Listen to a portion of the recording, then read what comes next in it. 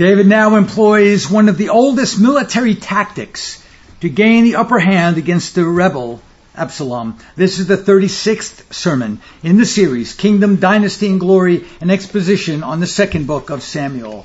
Our roll cover reading coming from 2 Samuel and chapter 16. 2 Samuel and chapter 16, beginning in verse 15 through the end of the chapter, verse 23. Beloved of the Lord, this is the word of God unto us this morning, by inspiration of God. As Absalom seeks to rule in Jerusalem, the prophet records this. And Absalom and all the people, the men of Israel, came to Jerusalem, and Ahithophel with him. And it came to pass, when Hushai the Archite, David's friend, was come unto Absalom, that Hushai said unto Absalom, God save the king! God save the king!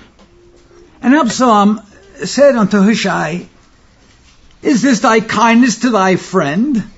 Why wentest thou not with thy friend? And Hushai said unto Absalom, Nay, but whom the Lord and this people and all the men of Israel choose, this will I be, and with him will I abide.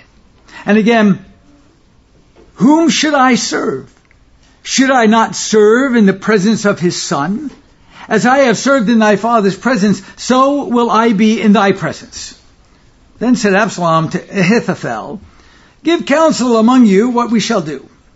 And Ahithophel said unto Absalom, Go in unto thy father's concubines, which he had left to keep the house, and all Israel shall hear that thou art abhorred of thy father.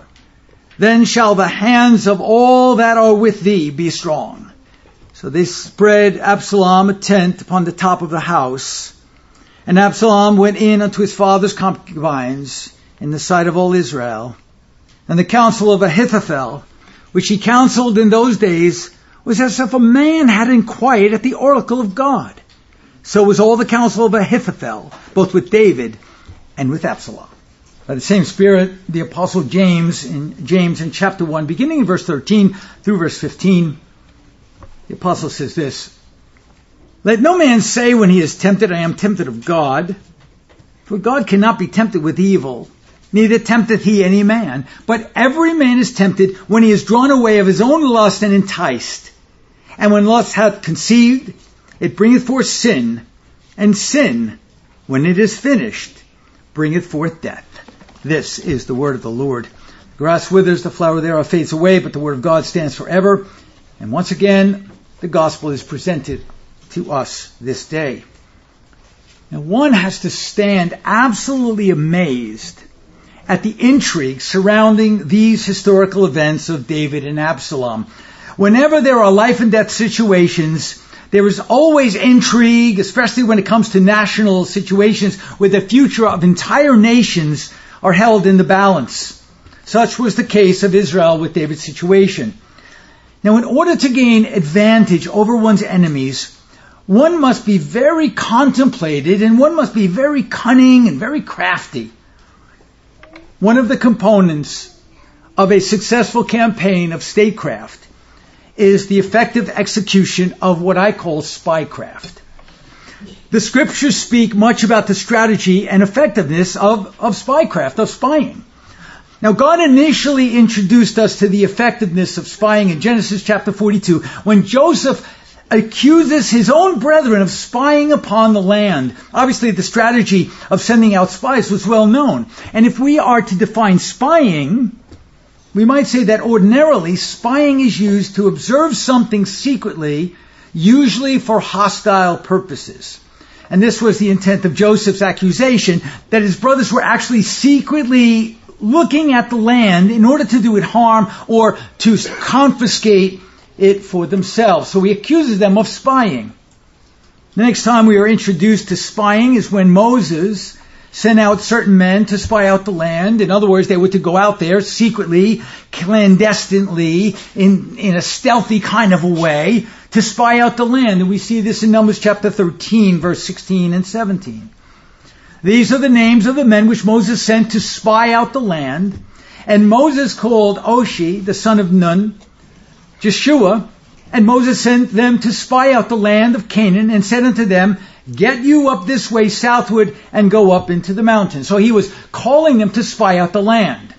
According to Numbers 21, this was a very effective strategy, a very effective method to gain advantage over an enemy. So whenever the spies were sent out, they were there to gain an advantage over the enemy.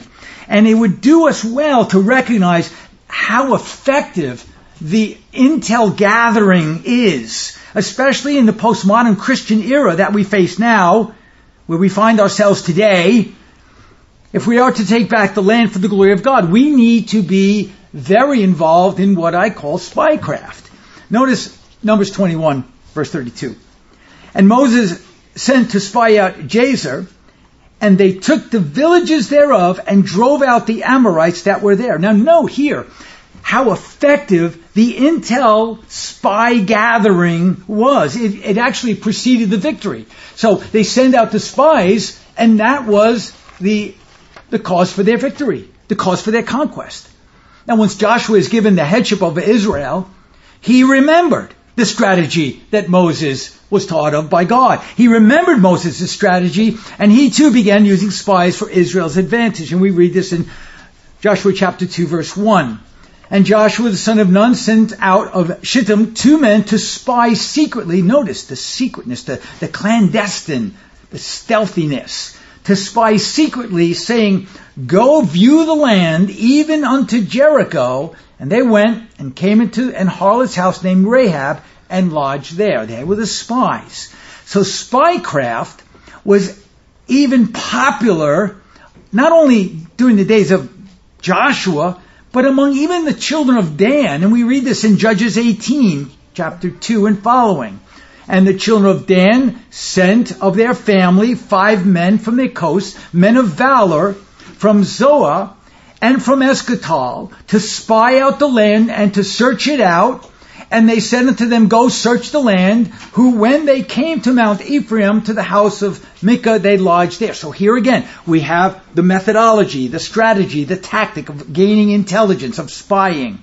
According to 2 Samuel chapter 10, there seems to be a real sensitivity to the strategy of spying, since the king of Ammon misreads David's honorable intentions and claims that he only sent his emissaries when he didn't. He sent them out in goodwill. But he was curious, why were those emissaries sent? He thought they were sent to spy out the nation of Ammon in order to overthrow it, because that's what they usually do. They would spy out the land in order to be victorious over it. And we read this in 2 Samuel chapter 10, verse 3. And the princes of the children of Ammon said unto Hanun their lord, thinkest thou that David doth honor thy father, that he had sent comforters unto thee? Hath not David rather sent his servants unto thee to search the city and to spy it out and to overthrow it? Because that's what spying was all about. You'd gain intel, you'd gain access, you'd get under cover in order to overturn, to subdue, to take over, to conquer, to be victorious. Now, spying was not only a tactic of the Hebrews. Even the king of Syria used it against God's people, and especially against the prophet Elisha, as we read in 2 Kings chapter 6. In 2 Kings chapter 6, beginning in verse 8, we read this. Then the king of Syria warred against Israel and took counsel with his servants, saying, in such and such a place shall be my camp. Therefore, the heart of the king of Syria was sore troubled. And he called his servants and said unto them, will ye not show me which of us is for the king of Israel? And one of his servants said, none, my lord, O king, but Elisha, the prophet that is in Israel, telleth the king of Israel the words that thou speakest in thy bedchamber. So obviously he had some spies there. And he said, go and spy where he is, so that I may send and fetch him. And of course his intentions were ill. And it was told him, saying, behold, he is in Dothan. Therefore sent he thither horses and chariots and a great host. And they came by night and compassed the city round about. So the spying was very, very important. It was an integral part of this warfare. Spying was even common during the early church days. Paul himself, the Apostle Paul himself, accuses some of the false brethren of spying on the Christian community concerning their liberty that they had in Christ from the ceremonial observances. Notice in Galatians chapter 2, verse 4. And that because of false brethren, unawares brought in other words, they were coming in secretly, who came in privily to spy out our liberty, which we have in Christ Jesus, that they might bring us into bondage. Notice what he's saying. Paul is saying that the goal of these spies was to bring them into bondage, or to subdue them, or subvert them. So spying is one of the most, if not the most, important aspects of national security and warfare success. Intel gathering is essential for victory.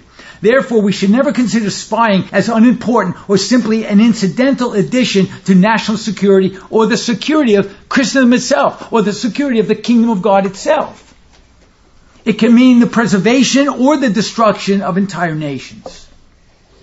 Now, to consider a breach in national security from a successful spying campaign as insignificant shows a complete incompetence from a nation's leadership.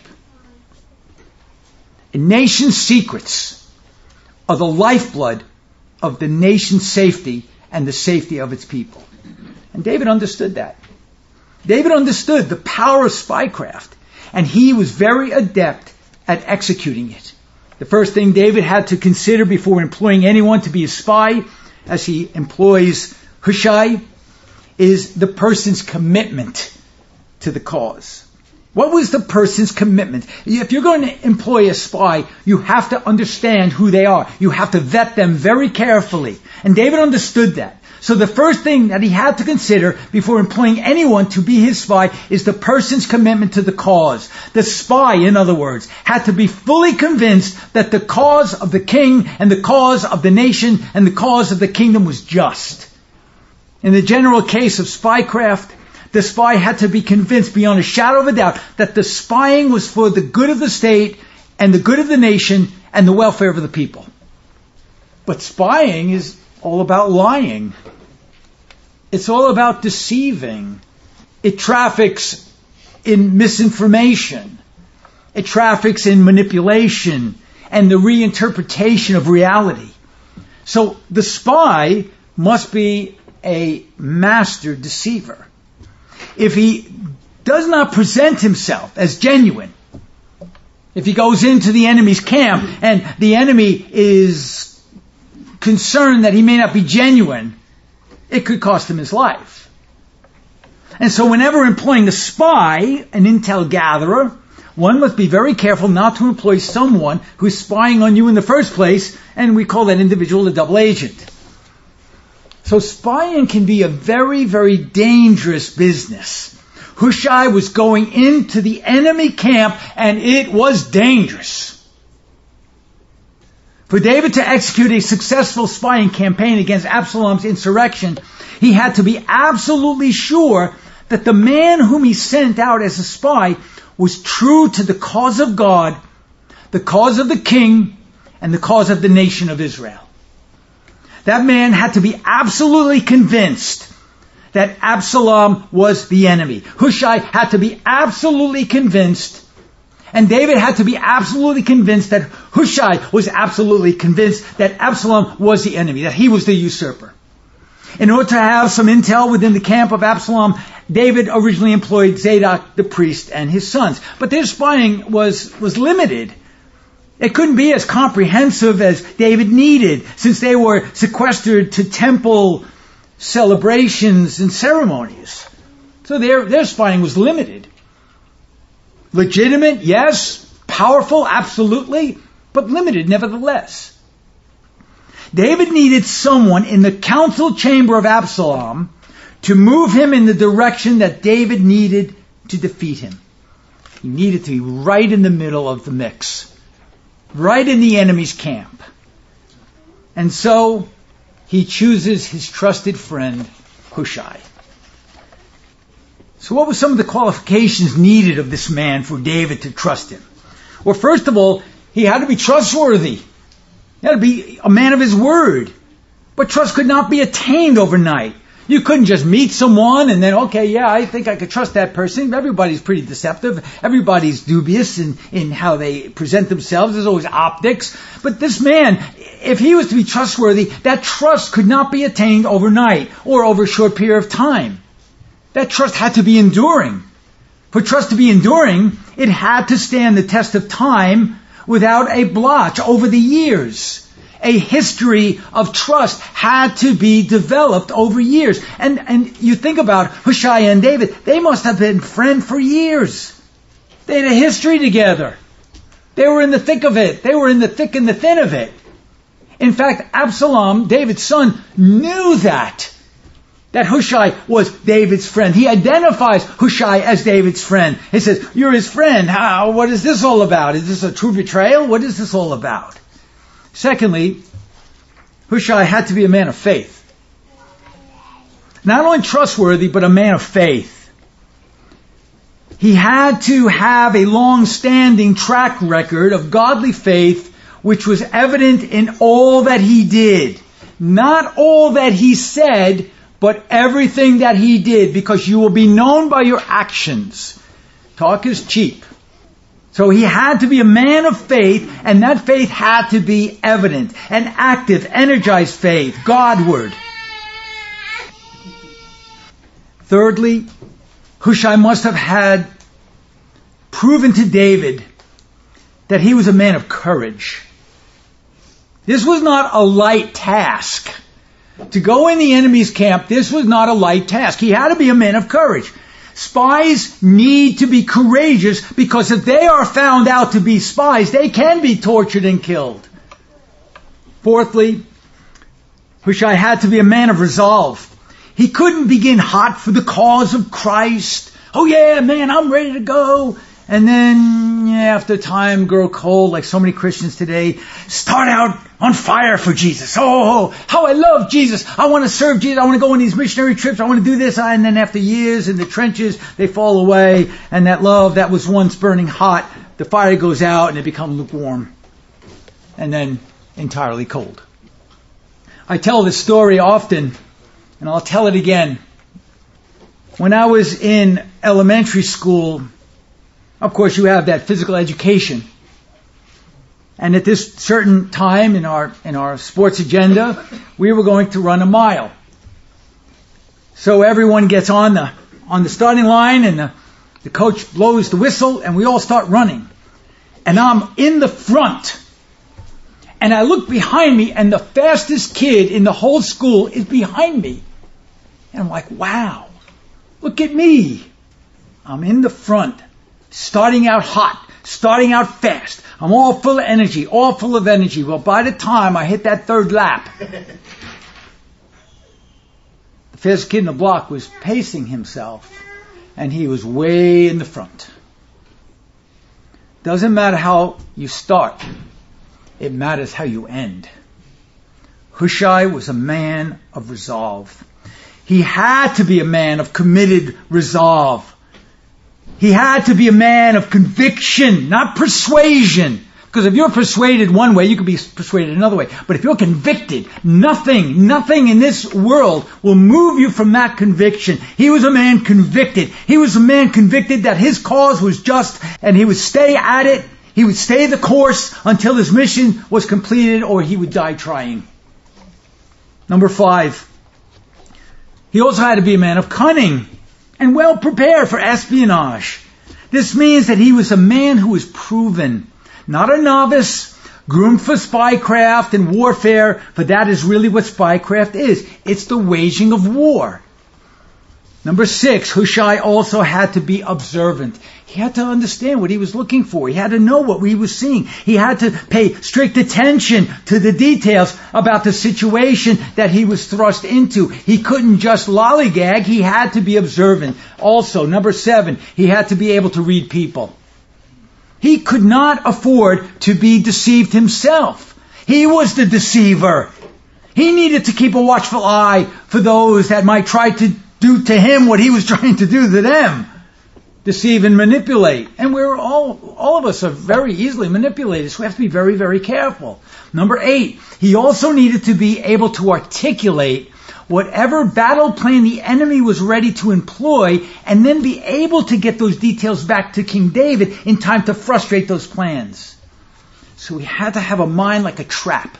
He had to understand what was happening, and he had to be able to articulate it. And finally, and this goes without saying, Hushai had to be committed to the point where he was willing to give his life for the cause, if it came to that. Sadly, I don't know that many individuals that call themselves Christians today are even willing to give time to the cause, let alone their lives. And that's just a fact of our age. We boast ourselves, I would die for the Lord. But we can't even do things that are just everyday things for the Lord. We've always got an excuse here. We've always got an excuse there. Hushai was ready to die, and that was a real threat. That was a real possibility. If Absalom would have found out, that would have been off with his head.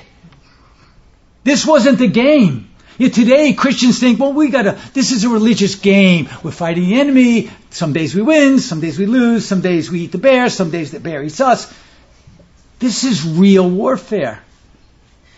He was willing to give his life. We don't even want to give our time half the time. Half the time, we don't even want to give our time. Now, what is interesting here is that in order for Hushai to spy on Absalom, he had to be well integrated into the court of Absalom and gain his trust. He had to go into the lion's den without getting eaten by the lion. However this came to be, however this integration happened, the scripture doesn't really tell us. We can only assume, knowing the narcissistic nature of Absalom and the hatred he had for his father, he would have jumped at the chance for Hushai to betray David and pledge allegiance to Absalom's cause of rebellion. God obviously blinded Absalom's eyes to the fact that Hushai was a faithful friend to the end, to the king, a loyal subject to the end, to the king. But because of his narcissism, he said, maybe he is really betraying my father. And that leads me to another point. In order for spycraft to be successful, first it has to have God's honor as the cause and the end, and second, God has to prepare the way for its success. God was working behind the scenes here. God was already preparing all of this to come about. The reason why Absalom was unable to understand Hushai's loyalty to David is because Absalom hadn't a loyal bone in his whole body other than loyal to himself. And while he is initially, as we read very carefully, and while he is initially suspicious, Absalom is eventually blinded by his own narcissistic ambitions, and that was all God's doing. Like so many politicians today, legislators and judges and rulers of our day, loyalty to a righteous cause is a thing of the past. What we have today is hypocrisy and outright deception. While these leaders pledge allegiance to loyalty to the Constitution and the rule of law, even some professing to be Christians themselves, upon entering into their office, we find immediately violating their oath, affiliating, supporting, and legislating according to anti-Christian and often anti-constitutional lawless ideologies. So it doesn't matter what they say, it matters what they do. Now let's consider in detail the spycraft manipulation of Hushai. In 2 Samuel chapter 16, verse 16, and it came to pass, when Hushai the Archite, David's friend, was come unto Absalom, that Hushai said unto Absalom, notice what he says, God save the king! God save the king! That's how he enters into the court. Note the cunning duplicity of Hushai. Hushai addresses Absalom by saying, God save the king. Now this was a proper address, of course, that one would give to the king when standing in his presence. That's what you would say. Otherwise you might get in a little bit of trouble and you might get put in jail or the brink, or your head might be taken. What is curious here is, who actually is Hushai referring to? Is he saying, God save the king Absalom, or God save the king David? To be sure, Hushai means David. But by being vague, by intentionally being vague, he lets Absalom think that it is Absalom that he is praising. This was pure manipulation. This was pure spycraft. This was pure deception. And he was dealing with the narcissism of Absalom. If he says, God save the king, Absalom thinks he's already the king. He already thinks, oh, this is good. I got Hushai and he's praising me. God save the king. That's who I am. Thank you very much. Yet Hushai does not only say God save the king, he says it twice. He says it twice as if to show his absolute loyalty to the salvation and dominion advancement of the king. But again, he's really talking about David. Knowing that Hushai was originally David's friend, Absalom asks, why would Hushai abandon David and defect to the rebel side? We see this in verse 17. And Absalom said unto Hushai, is this thy kindness to thy friend? Why wentest thou not with thy friend? He's very curious. See, Absalom's no fool. So he asks, why didn't Hushai go along with David if he was indeed his friend? But Absalom's statement, is this thy kindness to thy friend, is just absolutely incredible. Absolutely blind hypocrisy. Absalom is asking Hushai, is this how you treat your friend, by betraying him and by defecting to a cause to overthrow his entire kingdom? Does Absalom even hear himself? Does Absalom even hear what he's saying? I wonder sometimes when we're dealing with some people, do they really know what they're saying? Absalom has just indicted himself, since it was he that betrayed David, his own father, the king of Israel, and he sought to overthrow David's entire kingdom. And by his own words, he's condemning himself. Note Hushai's answer, verse 18. And Hushai said unto Absalom, nay, but whom the Lord and this people and all the men of Israel choose, his will I be, and with him will I abide. And here again, Hushai is actually referring to David, whom the Lord chose in the beginning when Nathan ordained him along with the entire nation of Israel. Remember, the entire nation of Israel was behind David. Adam Clark agrees. Notice what the commentator says. He says, here is an equivocation. Hushai meant in his heart that God and all the people of Israel had chosen David, but he spake so as to make Absalom believe that he spoke of him. Hushai understood that Absalom was a usurper and did not deserve the kingdom that God had given to David. Absalom is the enemy, and Hushai understood that very, very clearly. Hushai's spycraft is admirable, since the enemy has no right to the truth. Hushai's not going to tell him the truth. Absalom had no right to the truth. Once an enemy sets himself against the Lord and against his anointed in a vicious attempt to overthrow and to destroy that which is right and just, they are no longer entitled to the truth. And this is a fundamental principle of Holy Scripture. As with the case of Rahab and Joshua's spies, Hushai's deception is not condemned. Once an enemy sets itself up against the Lord and against his anointed in a vicious attempt to overthrow and destroy that which is right and just, they are no longer entitled to the truth. As with the case of Rahab and Joshua's spies, Hushai's deception is not condemned. God nowhere is saying, you know, Hushai, you've been trying to deceive this young man. That was a bad thing. No, never said it. In fact, this was the turning point in David's return to the kingdom. If Hushai's deception was condemned, then God would have recorded it as sin, but he doesn't. In fact, it was Hushai's spying that protected David. It was Hushai's spying that eventually restored the kingdom to its rightful king. R.J. Rushdoony comments on lying and deception when it is waged as a weapon against an ungodly enemy. Notice what he says. But does God require us to tell the truth at all times? Such a proposition is highly questionable. The commandment is very clear.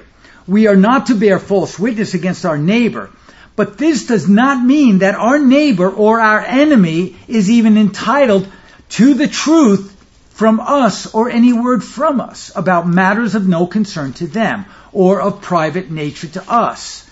No enemy or criminal has any right to knowledge from us which can be used to do us evil. No one who is seeking to do us evil, to violate the law in reference to us or to another, is entitled to the truth, end quote. Even the notable R.L. Dabney agrees. He says, lawless aggression results in a forfeiture of rights of the guilty assailant. So while outright lying is sinful and hateful to God, the scripture gives parameters, clear parameters, where deception is a righteous thing, even a lawful commanded response to evil. We don't see the midwives being condemned by God. In fact, they were blessed when they lied to Pharaoh. We don't see any repercussions negatively against Rahab when she lied through her teeth. And yet she was commended. So there are parameters whereby we can righteously deceive the enemies of God. We don't have to tell them anything. Could you imagine during the days of Nazi Germany, if you were hiding Jews in the basement and the stormtroopers came in and said, "Do you have any Jews here?" And you turned around and said, "Well, I cannot tell a lie. Yeah, they're downstairs in the basement." I wouldn't want to live in that house. So Hushai needs to convince Absalom that he is on his side as a faithful, loyal subject. The kingdom depended on that. The kingdom depended on that deception. Notice 2 Samuel 16, 18 through 19. And Hushai said unto Absalom, "Nay, but whom the Lord and this people and all the men of Israel choose, his will I be, and with him will I abide. And again, whom shall I serve? Should I not serve in the presence of his son, as I have served in thy father's presence? So will I be in thy presence." Now this was a powerful testimony. Hushai's testimony is actually confirming what Absalom already believed, in that as the son of David, he was rightfully the heir of the kingdom. Furthermore, from this statement, it now becomes apparent that Hushai was one of David's counselors. That was important to Absalom. He wanted one of David's counselors. To stand in the presence of the king signifies that he had the king's ears. And that's what he was saying to Absalom. I was standing in the presence of your father. I was his counselor. I had his ear. He listened to me. And now you have me. In Absalom's mind, to have David's counsel would generate great power. It would guarantee his successful takeover of the kingdom and the continued prosperity of it as well. And that's all he needed to hear. That's all Absalom needed to hear. He had Zadok and his sons ministering at the tabernacle with the ark in order to ensure God's favor. And now he could have the ministry of Hushai, David's faithful counselor, in addition to the counsel of Ahithophel. What more could he ask for? So now in his mind, he thinks that he's got it made. Absalom then asks Ahithophel what his next step should be. Verse 20. Then said Absalom to Ahithophel, "Give counsel among you what we shall do." You think as the general of the kingdom, he would even know. But he asks Ahithophel. Now, verse 23 tells us that Ahithophel's counsel, when you asked of Ahithophel's counsel, it was as if you were speaking to God himself. It was as if he spoke for God. And David used him often as a counselor. Notice verse 23. And the counsel of Ahithophel, which he counseled in those days, was as if a man had inquired at the oracle of God. So was all the counsel of Ahithophel, both with David and with Absalom. He's a powerful man. You ask Ahithophel, and the answer is pretty much straight from God. But at this point, Ahithophel is showing great disdain for God's anointed. Great disdain for David. And now, because he so hated David, he would do anything to secure the throne for Absalom. He had already betrayed him, so why not just go on the side of the reprobate? Now, what is interesting here is we don't read anywhere where Absalom is asking God directly for counsel, as so many times David did. David always required, God, what shall I do? What should I do this? What should I do that way? But he goes to his private counselor, a man. Now, one might ask, what exactly was Absalom's relationship to God? That was my question. When reading this, that's my question. So what we see here is a man with bold and almost blind ambitions, who hasn't publicly worshipped. We don't read anywhere he's publicly worshiping. We don't read anywhere he is actually praying or asking any counsel from God directly, as we see with David with his psalms and with his prayers. We see the man Absalom, who is a murderous man, a vigilante, a disgrace to his father, and so in order to execute his next move, instead of calling on God, he asks Ahithophel for advice.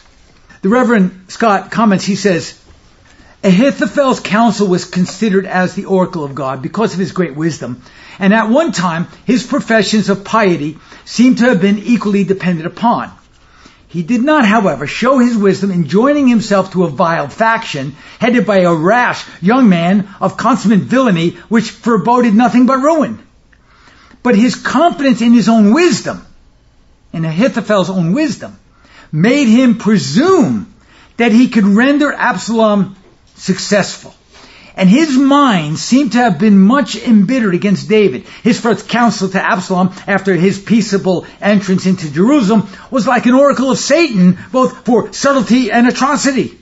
For his own security and that of the whole party, he intended to preclude all hope of reconciliation with David, that Absalom might determine to conquer or to perish, and he put him on an act of shameless wickedness.